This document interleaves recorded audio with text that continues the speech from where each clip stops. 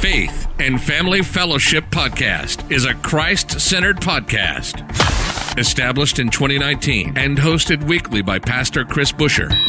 Addressing a host of topics such as the Great Commission, Christian discipleship, and often featuring interviews with special guests who are experts in their field. The views and events expressed on this podcast and all related materials belong solely to their author and not necessarily to the author's employer, organization, committee, or other group or individual. While all attempts are made to present accurate information, some information may become outdated over time. Faith and Family Fellowship Podcast makes every attempt to timely update any and all such information. Without further delay, here's another powerful episode of Faith and Family Fellowship Podcast. Welcome back to another episode of Faith and Family Fellowship Podcast. Once again, my name is Dallas here. Today, we have another incredible guest joining us, Dr. Ken Stewart. Thank you for joining us today, Dr. Ken. How are you? Thank you, Dallas. I'm very good, and I do appreciate this opportunity. Look forward to chatting with you and with the folks that'll be listening as well. So thank you so much. It's my pleasure. I'm going to give you just a quick introduction for our audience today. Ken, Sure. So you have dedicated over 50 years of ministry experience, pastoral, teaching. You're working with a ministry right now, biblical school, you said, Christian education, and you have 14 books to your name. We're going to give a link to all of those books at the end of the interview today. But you just have so much to offer our audience. And I'm here front and center. I get to ask you the questions that I want to know. And so I'm going to be receiving first from all of this. So Ken, once again, thanks for joining us. And just tell us a little bit about who you are and how you found the Lord and why you dedicated your life to ministry. Well, my testimony, if you will, starts with when I was 4 years old. And I grew up in church. And really, that's been my life. I'm not one of those people that can say on this day, at this time, in this service, I gave my heart to the Lord. Yeah. I just know that sometime by the time I was 4 years old, I already had a relationship with God. And I loved my pastor. We didn't have a children's church. I sat on the front row, listened to him preach. And by the time I was 4, I was telling everybody, when I get big, I'm going to be a preacher just like Brother Hampton. Well, they thought it was cute, you know. Yeah. But then as I got a little older, we moved to another place. And when we went out to play, I am terrible when it comes to sports. I am no good at all, any sport. But when we played, we had church. And we'd round up all the kids in the neighborhood. And my sister was our worship leader. She's a little older than I am. And then I would try to preach my pastor's sermon. I'm sure it didn't make a bit of sense, but that's how it started. And, when I got in high school and all my friends were, I'm going to be this, I'm going to be that. Mm-hmm. I thought, well, I'd kind of like to be an airline pilot. Well, I had no money and I had no opportunity to go to school to learn to fly. So that just kind of faded away. Then, I really, really like drawing house plans. Sounds crazy, but I did. And that's kind of how I spent my spare time. And so I found out that there was a school in Little Rock, Arkansas, that I could get enrolled in and started studying to be an architect. And by the time I was 18 years old, I had drawn a complete set of house plans, and a builder there in my hometown built a house. And I thought, I don't really want to do that. And a couple of buddies and I, we would get together and pray. And this desire to preach, to be a preacher, wouldn't go away. It just kept getting stronger. So when I was 19, I moved to Texas, to Waxahachie, Texas, and enrolled in Bible college. And from there, the story gets really wild, if you will, because 2 weeks after I enrolled, I had a horrible accident in a bakery in Dallas. And I was working third shift from 11 to 7. We had worked all week. It was my first week on the job. We got off at 7 o'clock on Saturday morning, and they called us about 10 o'clock and said, we need you to come back to work. I was living in the boys' dorm, no sleep, nothing. Mm-hmm. And so we said, when do we have to be there? We were thinking 3. They said, no, come as soon as you can. So we rushed back to Dallas. and started working, I don't know, sometime early afternoon. And at midnight that Saturday night, my life changed dramatically because the floor was wet, it was slick, there was cleaning fluid on the floor, there was water. I was cleaning a machine I should not have been messing with, but they asked me to do it. And I slipped and I fell into that machine. And it almost ripped my shoulder off, my arm off at the shoulder. So back then, they couldn't do anything with a 19-year-old. They rushed me to the hospital, and I laid there for 4 hours while they waited on a telegram from my parents to amputate my left arm at the shoulder. What? Yes. And that's quite a shock. I did not know anybody. There's a lot of information in this book we're going to be talking about trust. And I've already stepped over into talking about that. So I don't know how far you want me to go with this at the moment, but it's quite a story. Let's just examine that. 19 years old, your whole life ahead of you, all your dreams in front of you, and something like this happens tragically, right? Yes, it's quite a shock. Man. And so let's talk about that, the book a little bit. So the title of the book today is The New Covenant Psalm. And so just go a little bit deeper now. Like you said, I just want to give our audience the title there of the book. So go ahead, Ken. All right. You're listening to the Faith and Family Fellowship Podcast. We'll be right back after this quick word from our sponsors. Are you a fan of soulful pop rock music? Look no further than Elson Sutanto, a talented singer, songwriter, and pianist from London, UK. With over 15 years of experience in crafting iconic songs, Elson's live performances are influenced by legendary 1960s soul artists like Sam Cooke and Bill Withers. Elson is set to release new music in 2023, including his latest single, Thankful to You, Lord. Don't miss out on Elson's amazing talents. Find his music by searching at Elson Official on YouTube. Are you looking for a podcast that explores life with Jesus in a secular country, in marriage, and in love? Then tune in to the Hope, Love, Faith podcast, hosted by Tony and Smriti Panda, with insightful discussions on Jesus Christ, marriage, and everything in between. This podcast is sure to encourage and inspire. Don't miss out. Listen to the Hope, Love, Faith podcast on all mainstreaming platforms today. Well, I mentioned trust a lot in that book.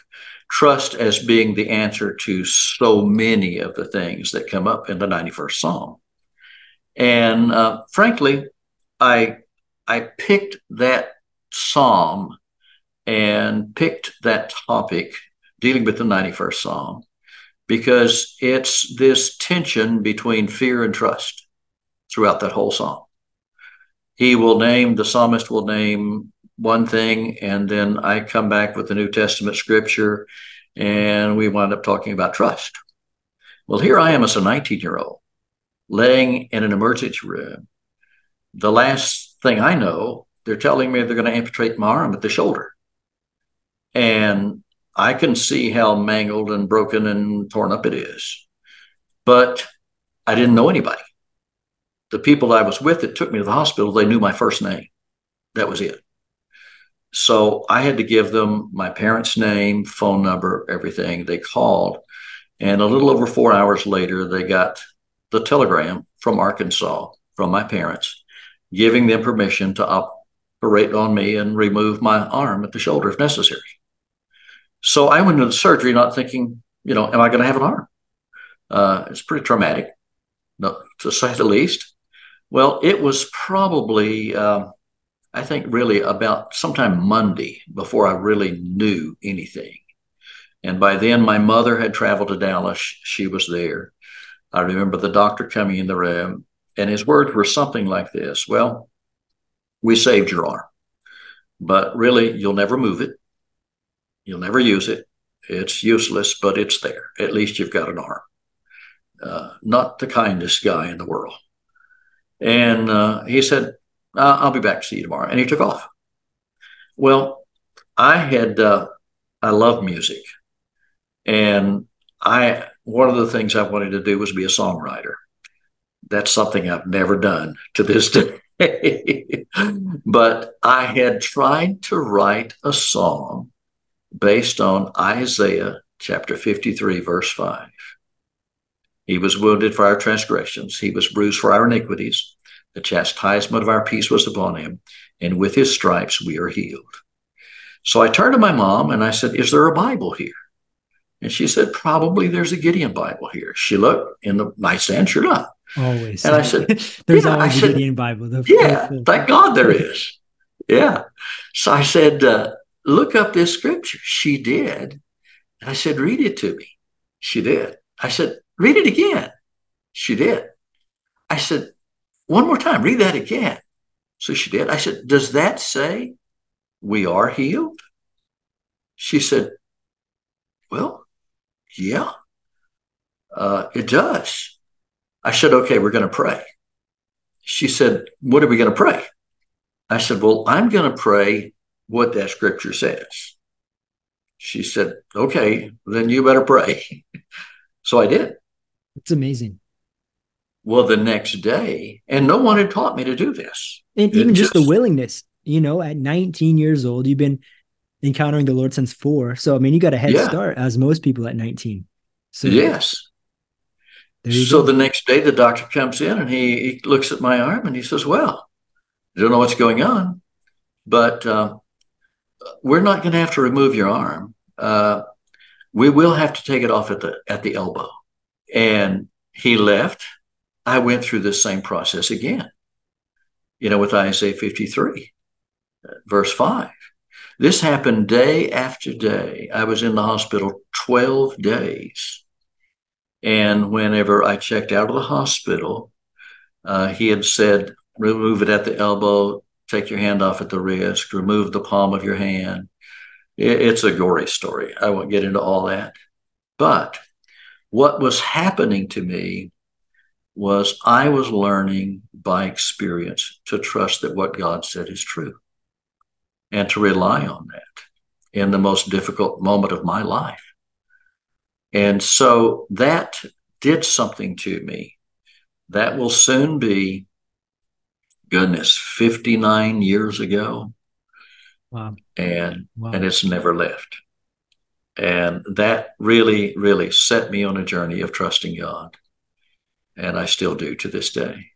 And that's so encouraging, because some of us experience things like this, but not as much as losing a body part, where we have to trust the Lord for a body part. We're trusting him for a job or for a situation or for finance, but a body part, I mean, that's valuable. And just for the record, the arm works. Okay. It works. It's still there. It works. Sure. Man. Yeah. Man. Yes. So what led you from that moment in living that since 19 years old to now 14 books later? And this book. Well, sure. What happened is I finished my Bible college degree, my bachelor's degree. By that time, I knew absolutely I was going to be a teacher, but I didn't feel prepared. So I applied. I was accepted at Bright Divinity School at Texas Christian University. It's a seminary there. And spent 6 years there getting my master's degree and my doctorate, doctor of ministry. And from there, while I was doing that, I was working in this church in Fort Worth as the associate pastor. And I was a youth pastor. And my youth group was made up of former drug addicts and young teenage girls that had been prostitutes and everything in the world that you can imagine that I'd never done. And how they related to me and how I related to them is a miracle of God. Because I knew that's good stuff. I knew nothing about their life. They were teaching me what they had come out of and the difficulties that they had. And then I was teaching them the Word of God. And we just had a great time together.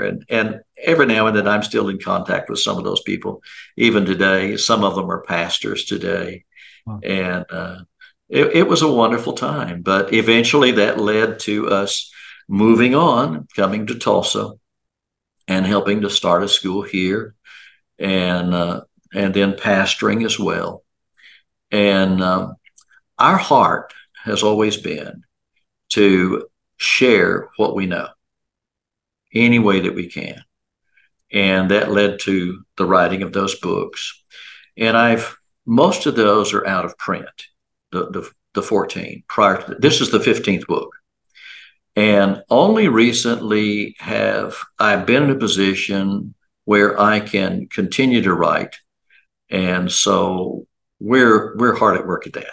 And we're coming out with quite a few new books. This is just the first one of that whole line. And so I'm very excited about it and happy to have the New Covenant Psalm out.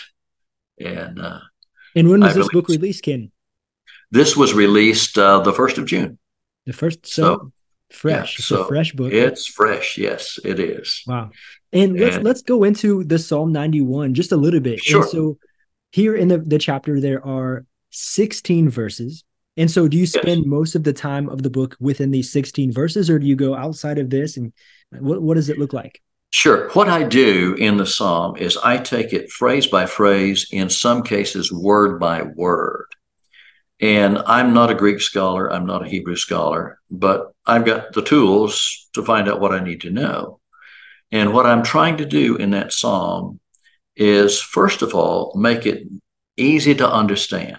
It has language in it that we don't use today. Here's an example. Noisome pestilence. What on earth is that? What is a noisome pestilence?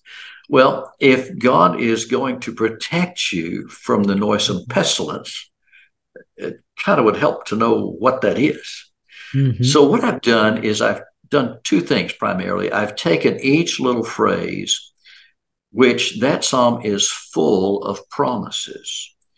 I have sought to find a New Testament promise that fits what is said in the Old Testament. That's why it's called the New Covenant Psalm. And you can find something in the New Testament covers everything in that Old Testament psalm. So that's the one thing. The other thing I've done is broken down this language like noisome pestilence. Mm-hmm. You would think that's a pest that's noisy. That would be a fair assessment. Yeah, mine says deadly pestilence. So, I mean, not good either, whatever it is. Exactly. But actually, it's talking about something that, first of all, doesn't smell good, mm-hmm. something that smells terrible. Yeah. Ultimately, it leads you to this. It's talking about any kind of plague. Well, where does my mind go? COVID-19. Mm-hmm. Yeah. What we've just come through. And it was, in fact, the experience as a pastor dealing with people who were dealing with COVID-19, mm-hmm. my youngest son included, that he's in heaven now, but because of COVID-19. And seeing the fear was everywhere. And most of what was being said in the media generated more fear. The things that we were told to do generated more fear. We were told they weren't working, that generated more fear. It was a horrible experience. And not only was I going through that, and then going through that with my son, but to know that so many other people as well. And to know that there was this fear that had gripped the world, mm-hmm. frankly. And I just thought, I've got to do something about this. I've got to do something about this. So that launched me into this intense study of Psalm 91. And this book is the result of that. It's the product. Yeah, so this was birthed through the COVID pandemic, you would say? Yes, it was. Yeah, absolutely was. And you talked about I actually had people coming to me saying, Pastor, why don't you write a book? Why don't you do something? Why don't you put something out to help us? So we did. Here we go. Yeah, here we go. Preparing us for the next pandemic, I'm sure that and there will be another one. You know, I remember when I was a kid, there was this thing with polio, mm-hmm. and boy, they would show these horrible pictures of these big old machines that they had to put people in, and it was horrible. And as a kid, scared the daylights out of me. And when they finally came up with, something that would cure it, in a sugar cube of all things, I mean, we wanted to eat all the sugar cubes we could. We just did polio, But so, yeah, there'll be something else. Yeah. And this book you talk about this theme of fear and finding safety. And so I really want to focus on the finding safety and making the Lord our dwelling place. Talk about that a little bit more. Well, I think that a lot of people have a rather mystical idea about that. But your dwelling place really is in your relationship with God and in your relationship with the Word of God. And we have to come to a place where we actually know Him in a very personal way. And that's been my life. And I want that for other people as well. And it's why you're doing what you're doing, I would imagine, because I understand that you're a missionary. And that tells me that you have a heart for people, that you want them to know God as you've come to know Him in your life.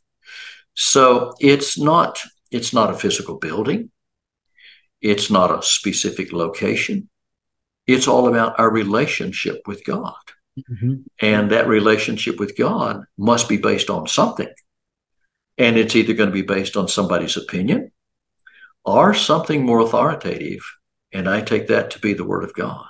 Mm-hmm. So that becomes, what do you mean by dwelling place? Well, when I have a need, when I have a problem, when I have an issue, when I need an answer, the first place I go is to the Word of God. Mm-hmm. What does the Word of God say about it? Does it address it? It won't tell me whether or not I should drive a Ford or a Chevy or a Toyota. Yeah.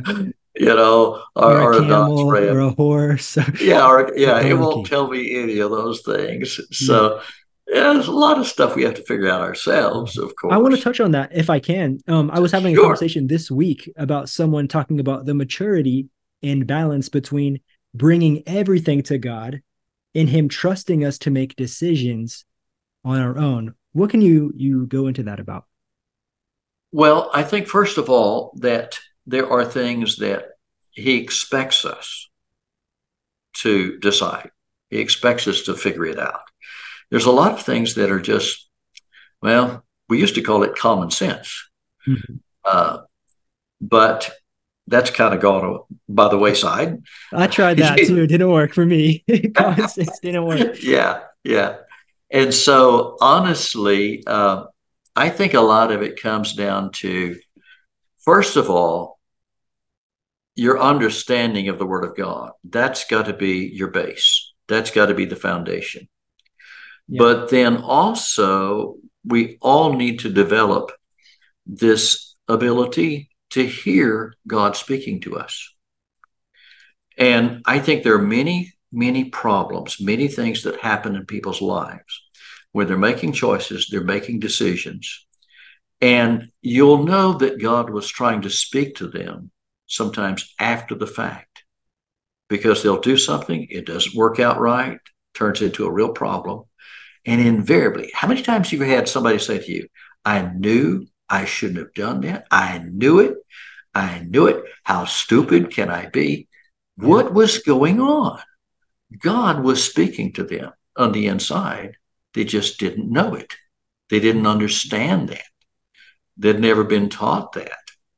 And that had never developed in them. Everybody makes mistakes. Yeah. Everybody goofs up. Everybody's going to make bad decisions at some point of some kind, one way or another. I made one that day when I was 19 years old, because in spite of the fact that the noise level in the dorm was crazy, mm-hmm. and I couldn't sleep, I should have done something to get some sleep so that I was at least awake that night. I should have had enough sense to tell that boss, I don't want to clean that machine. That thing looks very dangerous. Those were mistakes. They were my mistakes. Mm-hmm. And I suffered because of it. That wasn't God's fault. He didn't do that. I can't blame the devil for that. Mm-hmm. I did that. I made some bad decisions and I paid for it. Yeah. But just because you make bad decisions, that doesn't mean God has abandoned you. Come on. I want to say that too, because one of the biggest healing moments of my life is after my addiction. When I was in Adult and Teen Challenge, I was telling you that before the show. Yeah. I sat with somebody and I looked back on all the things that happened in my life, and I realized God was there. Yes. Oh, this and this and this and this happened in my life. I did that and that wrong. He was there. That changed He my was life there. forever. Yes. Yes. He was there. He never Yes. abandoned me. No matter how bad the things I was doing were, he never left. He never left. And that's when I gave my heart to him. When I realized, sure. And wow, see, he loves me. that's what he said. I'll never leave you. I'll never forsake you. Mm-hmm. Well, that doesn't mean I'll never leave you. I'll never forsake you. If this, if no, there is we live no in that if. conditional place, right? Yeah. We live there. Yeah, we do. And so he's always there. And he's always wanting to talk to us. He's always wanting to speak to us. He's always wanting us to listen. And if we will, then we get the benefit from that. Could I just bring up our Bible school for a minute? Let's go. Okay. We have a Bible school. It's called the School of the Holy Spirit. And we have just launched the first year of the online version of this. People can go to our website, drkinstert.com, and they'll see in the menu the School of the Holy Spirit. If they click on that, then there's different ways to enroll. There's no prerequisite whatsoever. There's no educational requirement. There's not even any test. Wow. There's a lot of reading, but that's it. Okay, watch the videos and read. Now, this is going to be a full-blown Bible school, at least 3 years long. Right now, the first year is up there. We have an in-person school in Tulsa, and that's where we're recording all of this and then editing it, putting it online. Mm-hmm. My course is the first one listed. The first class, this is the reason I want to bring it up right now, is this. God is always talking. He is always talking. Are we listening? That flows right into what we're talking about here. God, see, a lot of people think, well, God doesn't talk to me. It's not the issue. It's not the problem. The problem is we're not listening. That's how we correct it. That's how we get it right. And you live with that all of your life. And so I just want to throw that in there about the school, and people will want to check it out and see what's there. And we've made it as inexpensive as we can. It's not a training center for the ministry. It's none of that. It's just to help enrich people's lives about the Holy Spirit and our walk with the Lord. That's what the school is all about. So I want people to understand there's nothing magical about my life. I've known the Lord over 70 years. It's choices. It's decisions. It's listening. It's doing what he prompts me to do. And you have to learn all about that and how to respond to that.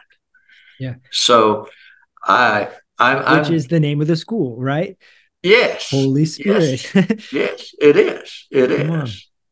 And, to me, you asked me in the beginning about, my relationship with God, how it began, and what was it that caused me to still know the Lord, those sorts of things. I don't know any other way to live. I really don't know any other way to live. And God has been so good to me, man. I've got so many friends that they've quit the ministry. They're younger than I am.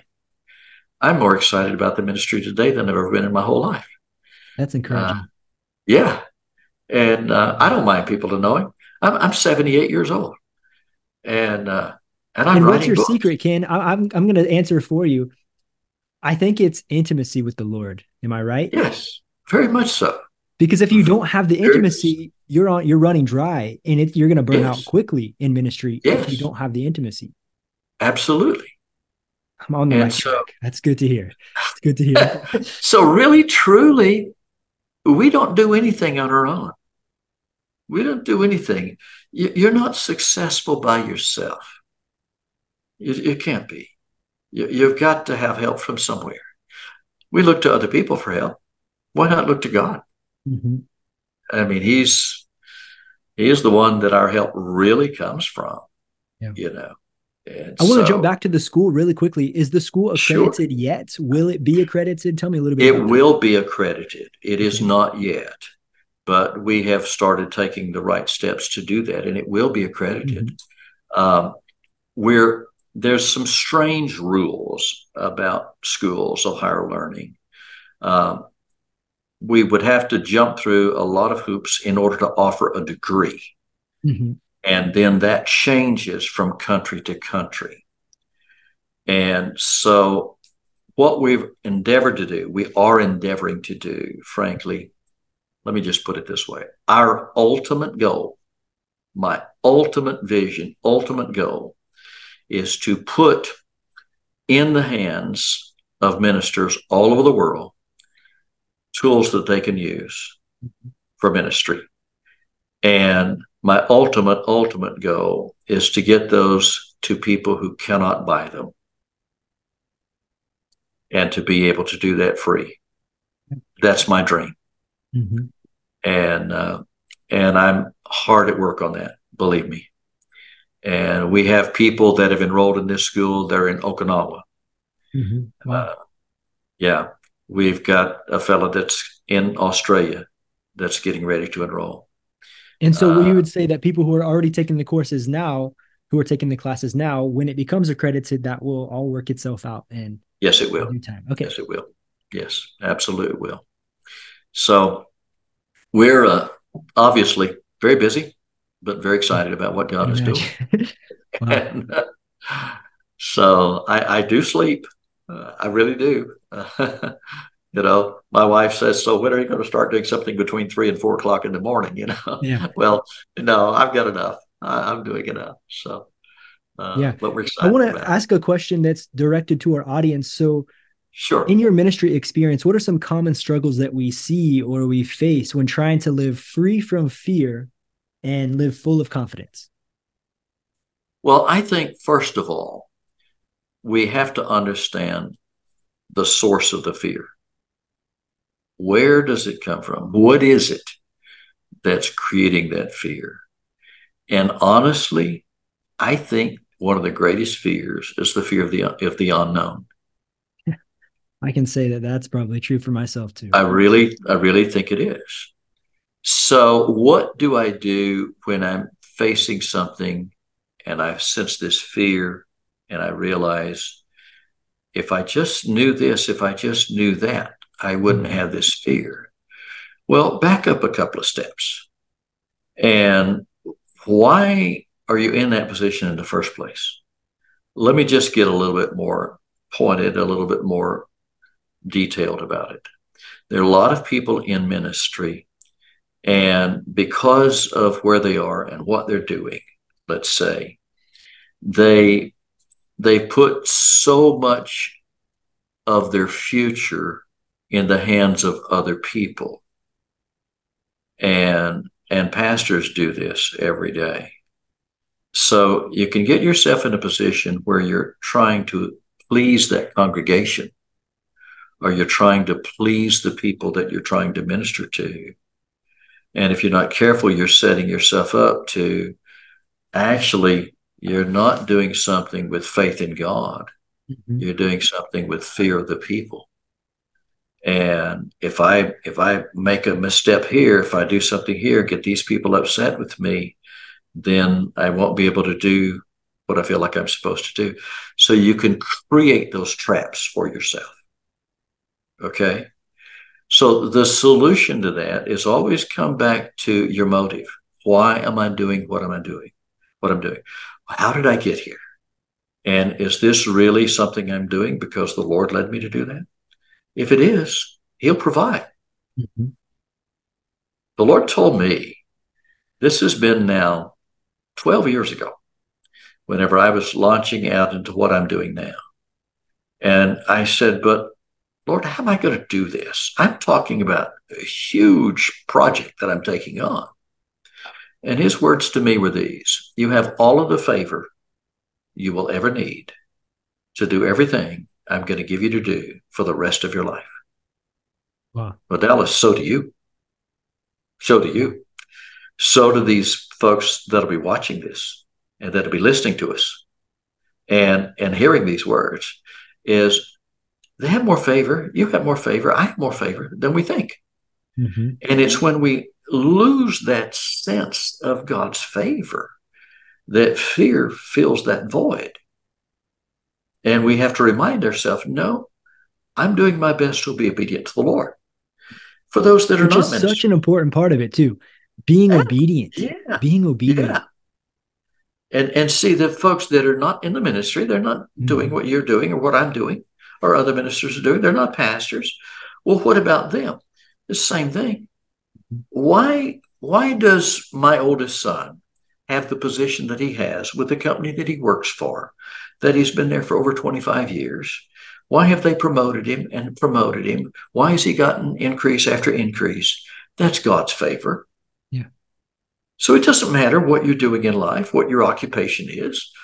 You know, you may be working in a store. You might have your own business.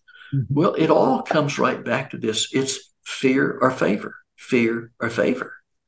You know, you start to get consumed by that fear. Wait a minute now. Am I trying to create this favor myself?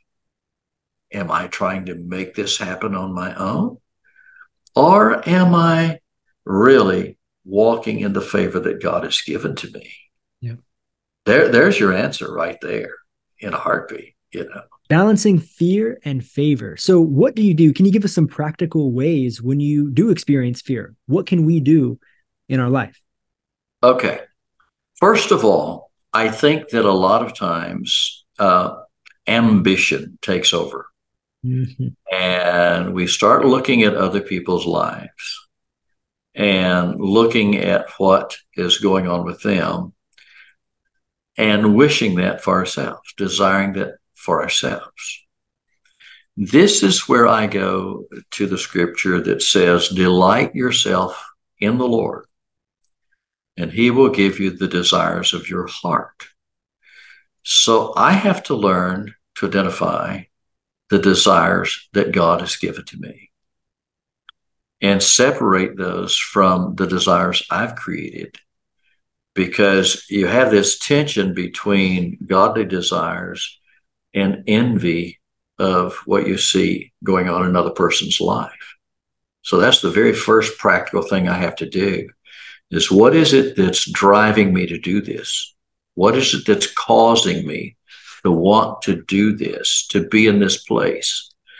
And if I can separate out, okay, I'm not doing this because somebody else is. I'm not wanting this because I see it as. That's a tough thing to do, honestly. You got to be real honest with yourself. And if you can't get that honest with yourself, it's going to be a problem. But that's what you have to do. And I know that there are people that they're doing all sorts of things to help ministers all over the world. Well, God bless them. That's wonderful. There ought to be more. Mm-hmm. Okay. But just for example, right now, we're working on a project. I won't name the country because I don't know where all this is going to go. But we're working on a project to help some people we've never met. We don't know anything about them. But we have some connections there, and we're going to do some things there to help those churches there and those pastors. And we're doing it just because the desire to do that came up on the inside of us. Not doing it because anybody else is doing it. So you get real clear about this desire. How do I get those desires? Delight yourself in the Lord. It's that intimate relationship. It's knowing the Lord on a very personal level. And that's a lifestyle. It's the way we live. And the more we live that way, the more we can really start to count on the fact God is really talking to me. I'm really getting those desires from him. And amazingly, as he gives you that desire, the reason he gives you that desire is to give you that desire. If you follow what I mean, he gives you that desire in order to fulfill that desire. That's what he was. That's why he gave you that desire in the first place. Works in any area of life. It just doesn't matter where. I have favor everywhere I go. Everything I do, I expect it. That may sound a little brash to somebody. I don't know. I like it. I But expect it. I expect the favor. I'm a dude, son of God. What the heck? exactly. And so I walk in a restaurant, I look around, I don't know anybody in there. I sit down, I order my food, my wife orders her food, and it's happened so many times. Before we get up to leave, where's the check? Well, so and so paid for it, or we're not supposed to tell you who, but somebody paid for it. Your bill's paid. You know, well, good grief, don't get up and walk out. Leave a big tip. You Yeah. know, you didn't have to pay anything, so leave a big Yeah. tip. It's You know, always on the end of that, right? yeah, Yeah. yeah. You That's know, so amazing. it's a lifestyle. I want to bring up something else if I could. Yeah. A lot of people listen to people like me talking, and they think, well, would God ever do that for me? Would he do these things in my life? And this may seem like a strange direction to go, but I'm going to try it anyway. When God was trying to get Israel to trust him Mhm. in the book of Malachi, last chapter of the Old Testament, in the third chapter, the whole issue of the tithe comes up, a tenth of the income. Okay. Mhm. Now, I'm not bringing this up to talk about money. I'm going to go a different direction with it because you look at what God said to the prophet, and these were his words: try me. God said, try me and see if I will not do. And he spells it out. Mhm. So there's often the issue. People wonder, well, would God do these things in my life? Would God bless me like he has somebody else? It's not even about him blessing you like somebody else. It's blessing you like he said that he Like would. you. Yeah. Yeah. Yeah, it's that personal relationship again. Mhm. And God's response to that, if God's response to that was over money, I mean, come on. If it was over money, if it was over 10% of a person's income, then God certainly would not object. If there's something you're wondering about, would God do this in my life? Would he keep this promise? Okay, Psalm 91, full of promises. Mhm. It's full of promises. And, we don't even know for sure who wrote it. A lot of people say David wrote it. Other people say Moses wrote it. I love the way it ends with long life will I satisfy you and show you my salvation. Wow. That's a promise of love. Would God do that for me? Mm. Well, how about this? What about God saying, try me? How long do you expect to live? Yeah. Try I me. have another question with that. So something that I'm walking through right now, I'll just give you a few details that my wife and I, so my wife is Brazilian, Ken, I didn't tell you that. And we have Oh, a okay. boy, he Cool. is 1 year old, and it's been a Okay. blessing. My wife is also a missionary. She went through seminary and all of those things. We're waiting for Yeah. my wife's immigrant visa to come to America, but it's a Okay. very lengthy process. It takes a long Okay. time, like 12 to 18 months. And so we're kind of at this timeline and we're just waiting on God, trusting on God. And so we have been praying this prayer for a long time. We trust you, Lord. We believe in your timing. When it's time to go, it's time to go. You'll open the door when it's time. That's one side. And then we Okay. realized, because the Bible also says, we were taking the verse that says, don't say you're going to go and do this tomorrow unless you say it's in the name of the Sure. Lord, right? Like this. So we were taking that verse.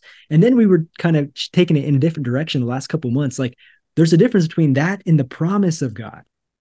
And Yes. so we are now declaring our promise to the Lord. Good. Lord, you promised us we're going.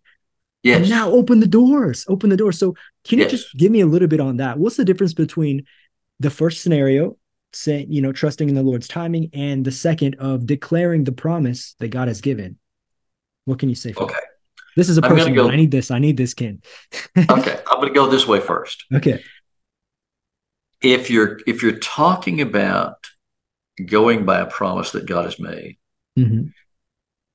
go by New Testament promises. Okay. Okay. Here's a difference that is not often stated. The old covenant is a covenant with a nation. Okay? You can see the evidence of that over and over and over because you let one person in that nation mess up, and it messes up things for everybody. Everybody suffers because of that one person's mistake, because it's a covenant with a nation. The new covenant is a covenant between you and God individually. Big, big difference.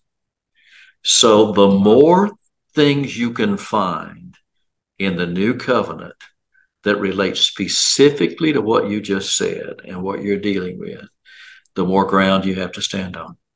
Okay. Now, I referred you to an Old Testament scripture a while ago. Delight yourself in the Lord, and he'll give you the desires of your heart. Well, how about Mark chapter 11?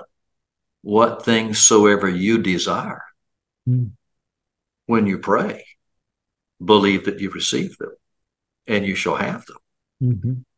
Okay. So the old covenant told me how I get desires, but now the new covenant tells me what to do with that desire. So you have a desire, you and your wife, to get all this immigration stuff out of the way and to be able to come to the U.S. Great.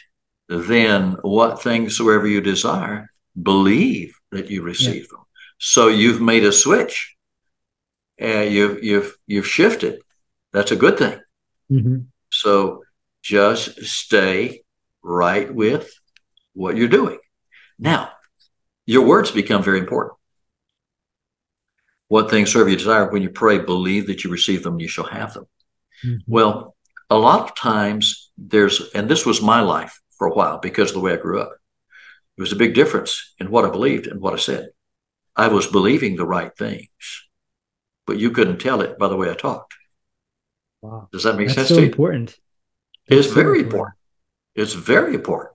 There's nothing magical or mystical about it or anything, nothing at all. It's just that if I really believe something, then when I talk, I ought to sound like I believe it. It's a simple word change. Like I was saying, for example, just to give our audience a very, very clear perspective of this. If we go to America, this will happen. When I go to America, big difference. Word change. Yes. It builds faith to say it in that way. Instead of doubting myself or doubting the promise. Yes. So now what have you done? You've taken a very important step in this regard. You've actually shifted your wording to make it line up with what you were believing God to do in the first place. And that's important. It's vitally important. And I think, for years, I didn't realize that. I didn't know that. And actually, what happened to me is one day I was talking to the Lord about, I don't remember what it was at the moment. And he reminded me of what I did when I had that accident when I was 19 years old. He said, "What did you do?" Well, okay, I didn't know 1 Peter 2:24, by his stripes you were healed. I wish I'd have known that. That would have helped a lot. Yeah. But I had Isaiah 53:5. But I was saying what I was believing. And God opened my eyes to that one day. And I realized, wow, the doctor would come in and say, "We're going to remove your hand at the wrist because it's so broken and, we'll never be able to repair it." And on he would go. And he would leave, and I would read Isaiah 53:5. And I would say, "Now that says we are healed. So if we are healed, then I am healed. And so he's not going to remove my hand." Yeah. And I did that over and over. Who taught me that? The Holy Spirit taught me that. Nobody had ever talked to me like that. He'll do that, see?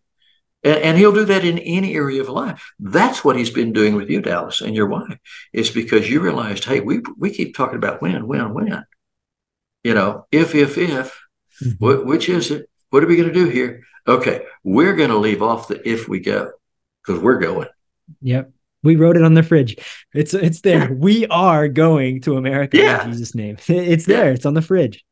Yeah. So you took a huge step Yeah.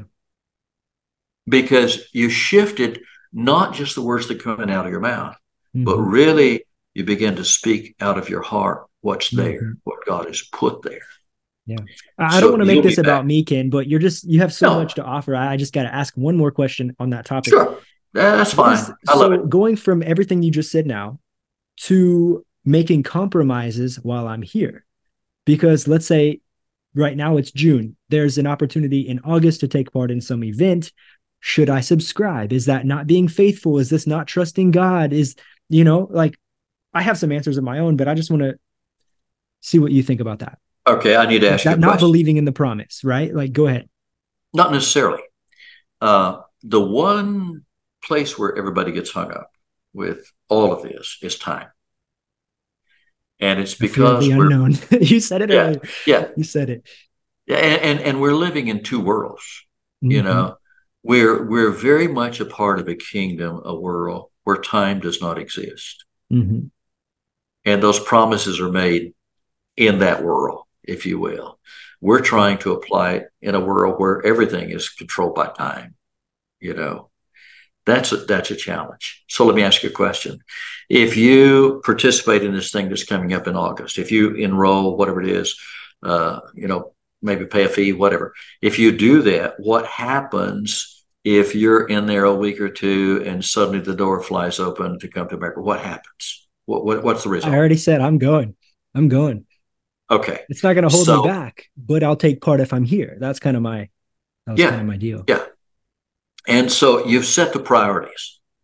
The priority is to come to the US. Okay. You don't change that. Mm-hmm. But yet a lot of people will get in a position like this and they just wind up doing nothing while they wait and they wait and they Mm-hmm. wait. Well, I'm not a do nothing kind of guy. Yeah. I'm going to do something for God, no matter where I am, no matter what's going on. So if that's an opportunity to be a blessing to some people, something that would benefit somehow, whatever, then I don't think that is counter to your ultimate Mm-hmm. priority, which is Yeah. to be here. I don't think one contradicts the other Mm-hmm. And at the all. word that he was speaking to me was be here while you're here.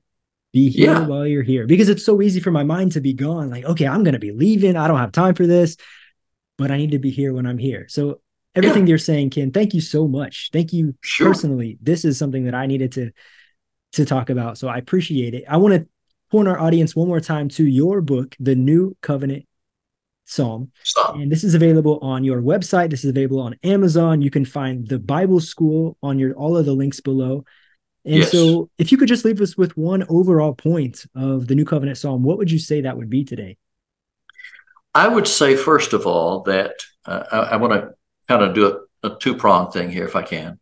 First of all, I think that we have to get honest about where we are in relationship to fear Mm-hmm.